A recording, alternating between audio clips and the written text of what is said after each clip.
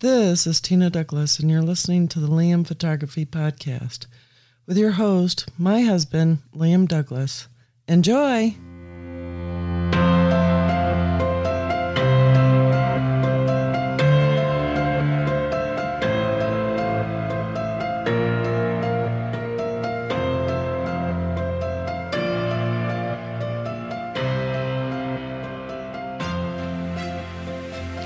Greetings, everybody. You're listening to the Liam Photography Podcast. I'm your host, Liam Douglas, and this is episode 115. I want to take a moment right now to thank all of my listeners for subscribing, rating, and reviewing in Apple Podcasts, Google Podcasts, and anywhere else you might be getting your podcasts from. So today is Thursday, December 24th, 2020. It is Christmas Eve day. My wife and I are currently on vacation in the northeastern United States. And of course, right before we got up here, they had to get 4 feet of snow. I guess it wouldn't be Christmas without snow. We got lucky last year when we came up here. They didn't get much of anything in the way of snow the entire time that we were up here for last year's holiday season. But this year, Mother Nature more than made up for it by dumping 4 feet right before we got here, and predictions are we're going to get some more on Saturday, so we'll have to wait and see what happens. Today it's windy and cold out and raining, so that'll melt a little bit of the snow and ice, but I doubt it'll get rid of all of it. So for this week's episode, the topic is always be prepared. Now, one of the biggest things that you have to learn to do as a photographer is to always be prepared for most any situation photography related. Just like the Boy Scout motto, you need to be ready at all times to capture that image, especially when you're working in the photography field, and essentially, particularly important if you're a photojournalist, but it does apply to anyone who's out making their living with a camera. You want to be ready at all times so that you don't miss a single shot. Now, in today's episode, I'm going to give you some tips for making sure that you're always as ready as possible. I was out shooting a car show one Saturday in Catoosa County, Georgia, and after the show, I stumbled upon this house fire, and I'm going to include an article to this original blog post from my website in the show notes so that you can check out the image for yourself. Now, as I said, I had just stumbled upon a car show in Catoosa County. They have a car show, I think it's like once a month, and I happened to be passing through Catoosa that day, and I caught the car show, so I stopped and I shot a lot of really cool cars on Main Street in Ringgold, Georgia, in Catoosa County. And then after the car show was over, I left Ringgold and was just out driving around, and I came across a house fire. Now, luckily, nobody was hurt in the house fire, although the house did suffer some extensive damage. But anyways, I don't want to get too far off topic. So the first item that you can do to help you be prepared is your batteries.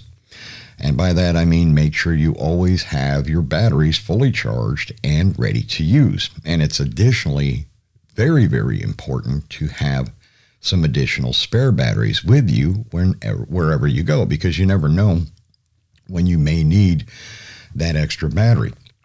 It depends on, how many shots per battery charge you get with your particular camera, how active you're going to be out shooting on any particular day.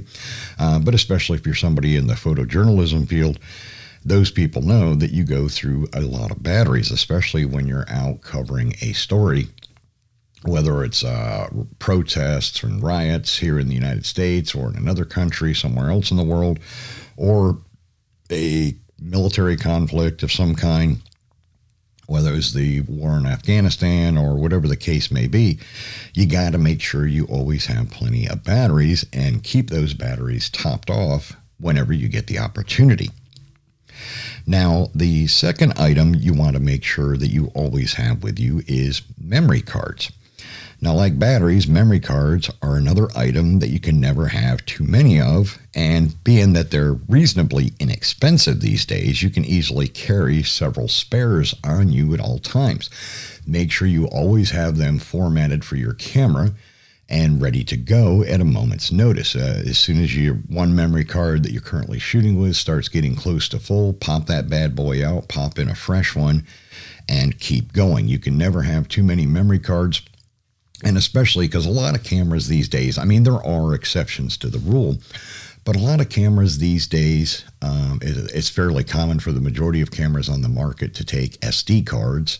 And as I'm sure my listeners are already aware, my SD cards are fairly inexpensive. So it's not hard to go on Amazon and pick up several good SD cards. They don't have to be massively high capacity cards.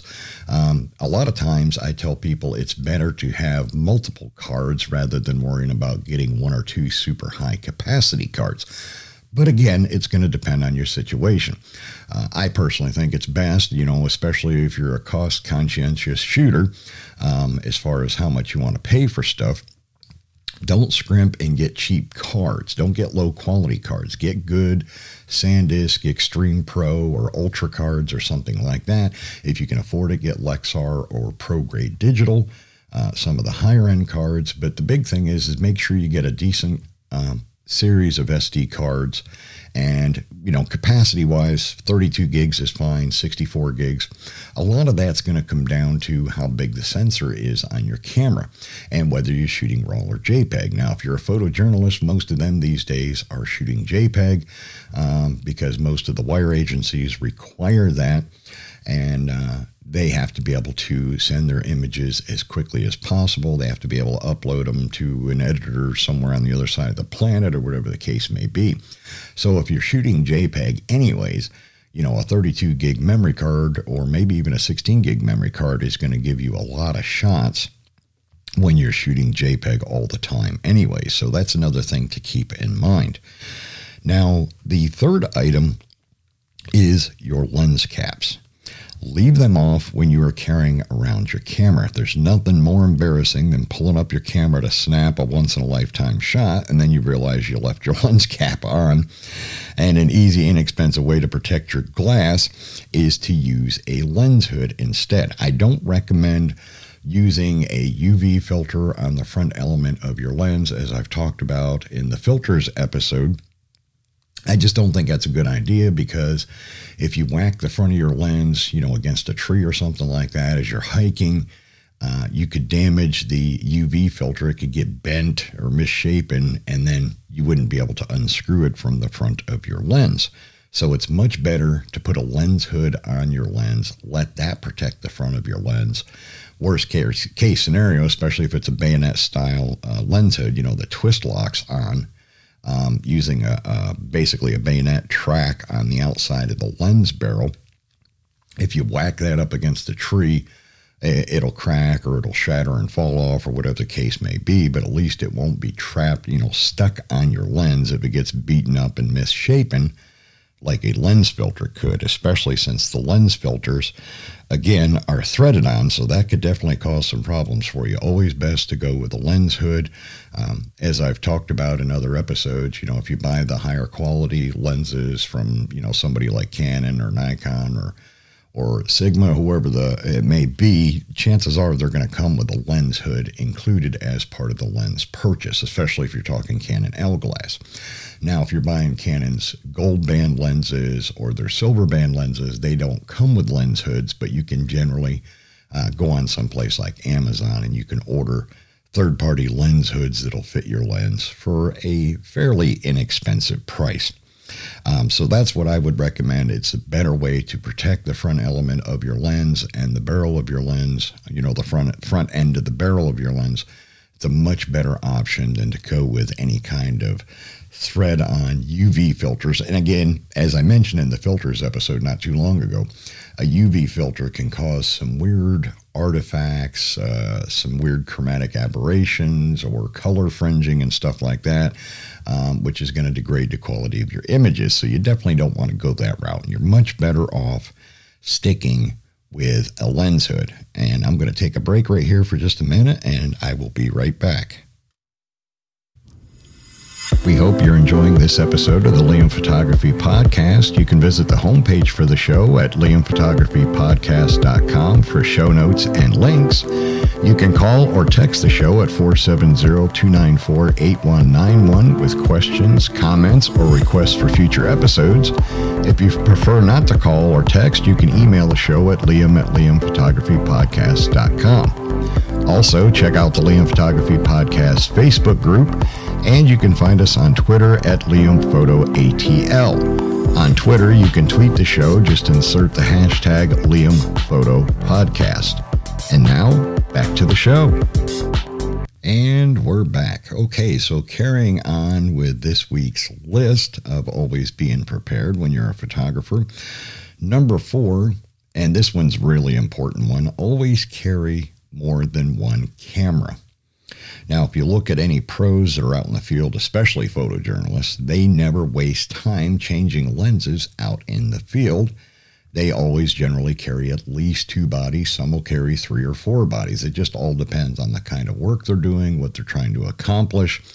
But it's always best to have, at minimum, 2 bodies. And one of the main reasons for this is you not only don't want to waste time switching out lenses if you're only carrying one body, going from a wide-angle lens to a medium telephoto or a long telephoto or a portrait lens or something like that, is you don't want to expose your sensor element or your sensor on your camera to dust and debris and stuff like that. Especially if you're a photojournalist, a lot of times those folks are out in extreme situations, extreme weather. You might be out, as I mentioned at the top of this episode, they could be covering a conflict in the Middle East or something like that, with all the sand and the windstorms and stuff like that. The last thing you want to be doing is popping off your lenses all the time and exposing that sensor to dust and debris and all of that kind of stuff. If you look, a professional photojournalist especially, and a lot of times a wedding photographer, they'll have at least 2 bodies, and the reason for that is they'll put maybe a prime lens on one body, and then they'll use a telephoto, a short or medium telephoto lens on the other body so that they're prepared for any kind of shot that they may need or want to take. So if you're talking a wedding photographer, they might have one body that's got, say, a 50 millimeter prime lens, like a 1.2, or they might have an 85 millimeter lens on one body, and then the other body, they might have a 70 to 200, 2.8, and it just gives them more flexibility when it comes to getting the images, getting the shot when they're out as a working professional. Now, that might not be the situation. They may not, some photographers may not go with a prime lens. They may decide to use 2 zoom lenses. And then a fairly common situation would be for them to have one body with a 24 to 70 2.8, the other one with a 70 to 200 2.8. So then you've got everything covered from 24 millimeters to 200 millimeters. Gives you a lot of flexibility. Because again, as I've talked about in previous episodes, if you got a 70 to 200 millimeter lens, well, guess what? With a 70 to 200, you can cover 85 millimeters, which is a standard portrait focal length. You can cover 105 millimeters, which on the Nikon and Sony bodies is a popular portrait lens focal length. You can also cover 135 millimeters, which is popular with Sony shooters as another portrait focal length. And then, of course, you have your maximum reach of 200. And then, of course, on the inverse side with the other lens, the 24-70, you've got 24 millimeters, which is somewhat wide. It's not mega wide. It's not an ultra wide, but it's a fairly wide lens. If you're in a wedding situation or a photojournalist, the 24 millimeters is going to give you a reasonably wide shot. And then, of course, you can also adjust, you can also switch from 24 millimeters to 50 millimeters and then 70 millimeters. So you've got quite a bit of flexibility there as well. And of course, if they're both 2.8, f2.8 lenses, you're going to have maximum light gathering capability. So you're going to be able to get some really fantastic shots. Okay, so the 5th item in the Be Prepared mantra is turn off your image preview. Now, I personally never use image preview when I'm shooting, and I don't really recommend that anyone does. If you spend all your time looking at the shots on your rear LCD, or chimping as they call it, if you're looking at every shot as you take it, you're going to miss a great shot sooner or later. And again, if you watch a pro out in the field with a DSLR especially, you will never see them looking at their rear LCD. They know their camera, they know how to use it, so they know without looking if they got the shot or not. A candid shot, this is a candid shot I got of a firefighter from that house fire that I talked about at the top of this episode. And again, you'll be able to see these images in the show notes for this episode, so you can check them out. But I got this great shot of one of the firefighters. He's walking up the sidewalk in front of the property, carrying some equipment in his hands. He's got his full bunker gear on. He's got his helmet on, his fire jacket and pants, his air tank, the whole kit and caboodle. And as he's walking up the sidewalk, he's walking past one of the fire hoses off the fire truck. And you can tell from looking at it in the shot that the fire hose has definitely got water and water pressure to it because it's fully inflated. If you don't know anything about fire hoses, when they're not being used, they flatten out, and that's so that they can be rolled up and stowed easily on the fire truck. Okay, so the sixth item that I wanted to talk about in this episode is make a checklist. So just like a pilot, if you make a list of all the items you need when you get ready to go out and check it the night before, and then again the day of the shoot before you leave the house, you will be prepared for anything that happens and be able to just shoot away. And if, God forbid, a meteor falls and takes out both of your cameras, just laugh at the irony, whip out your iPhone and snap away. You can still get that shot. So, as I mentioned, put together a checklist, a day or two before your shoot. Write down exactly everything you need to have with you. What bodies you're going to take, what lenses you're going to take, the memory cards, charged batteries, what kind of carry equipment you're going to take. Are you going to use a messenger bag? Are you going to use a backpack? Are you going to use a Pelican case that's got a telescoping handle and roller wheels on one end like a suitcase? Make a list of all these things that you're going to need to take with you. And especially if you're going like really out in the field, like as a photojournalist or something like that, you're going to want to make sure you've also got a compass, that you've got a canteen of water, maybe some protein bars or something like that to sustain yourself, because you don't know what could happen. You don't know what could possibly come up when you're out in the field. And it's better to be prepared for as many things as possible than to be totally unprepared. Now, I'm not saying that you need to bog yourself down with, 100 pounds of gear. You don't want to do that. You want to try to be as lightweight and nimble as possible, which is why, generally a working professional, especially a photojournalist, someone like that, that's why I got back to the point from a moment ago. They're going to take generally two lenses. They're going to take like a 24 to 70 or maybe a 16 to 35, and then they're going to take their 70 to 200, and that's going to be it, because they want to try to keep their weight, their gear weight down as much as possible so they don't get exhausted only a few hours into the day carrying a bunch of stuff.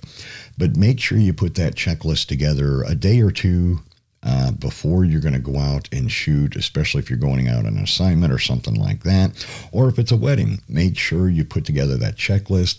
Go down the checklist now, especially if you're a wedding photographer, and probably even if you're a photojournalist. This checklist is something you could make one time, and you're going to be able to use it over and over again. So it's just a good idea. Maybe once you create your checklist, print out a copy of it, keep it, tacked up on the wall next to your desk in your home office or whatever the case may be, so you can look at it anytime you need to remind yourself of all the gear that you're going to need and all the items you're going to need, personal items, survival items, stuff like that. Now, especially if you're a photojournalist, somebody like that, you're probably going to want to make sure you have a good survival knife with you, like a Swiss Army knife or something like that as well, because you never know what kind of situations you're going to run into. So it's better to have a few extra lightweight, useful things with you than to not have enough gear with you or enough survival equipment with you. So it's a lot of that is just common sense, but to me, this is a good idea. This is a good little 6-item checklist of items that you can always have to make absolutely certain that you're fully prepared when you want to go out and capture images. Remember to check out the Liam Photography Podcast Facebook group. It is a private group, and you must answer a security question to join, which is named the host of the show, myself, Liam. And I have also opened it up to allow you to give the names of a previous guest on the show, which will also get you in. It proves that you're a listener. Once you are in the group, you are free to post your own original work to the group. If you would like creative critique of your images, you can post them with the comment CC please, and myself or another pro in the group would be happy to give you some pointers. Now, I'm also the admin of the Fujifilm GFX 50R group, which is the largest group for the 50R on Facebook. If you own or plan to own the GFX 50R, you can request to join that group, but you do have to answer 2 security questions. The questions are, do you own or plan to own a GFX 50R, and what style of photography do you shoot primarily? You can find my work at www.liamphotography.net and follow me on Instagram, Facebook, and Twitter at LiamPhotoATL. If you like abandoned buildings and history, you can find my project at www.forgottenpiecesofgeorgia.com, and the first book in the series, The Northwest Counties, is now available. All right, so that is going to wrap up this episode 115 of the Liam Photography Podcast. I want to thank all of my listeners once again for subscribing, rating, and reviewing in Apple Podcasts, Google Podcasts, and anywhere else you might be listening to the show. And I want to also wish all of my listeners a Merry Christmas. I hope that you and your family have a wonderful Christmas holiday, that you get a lot of cool things from Santa, and that your kids and grandkids really enjoy themselves, and that you have a fantastic meal and a lot of quality time with family, friends, and loved ones. Okay, I will wrap this up, and I will see you all again in another 7 days.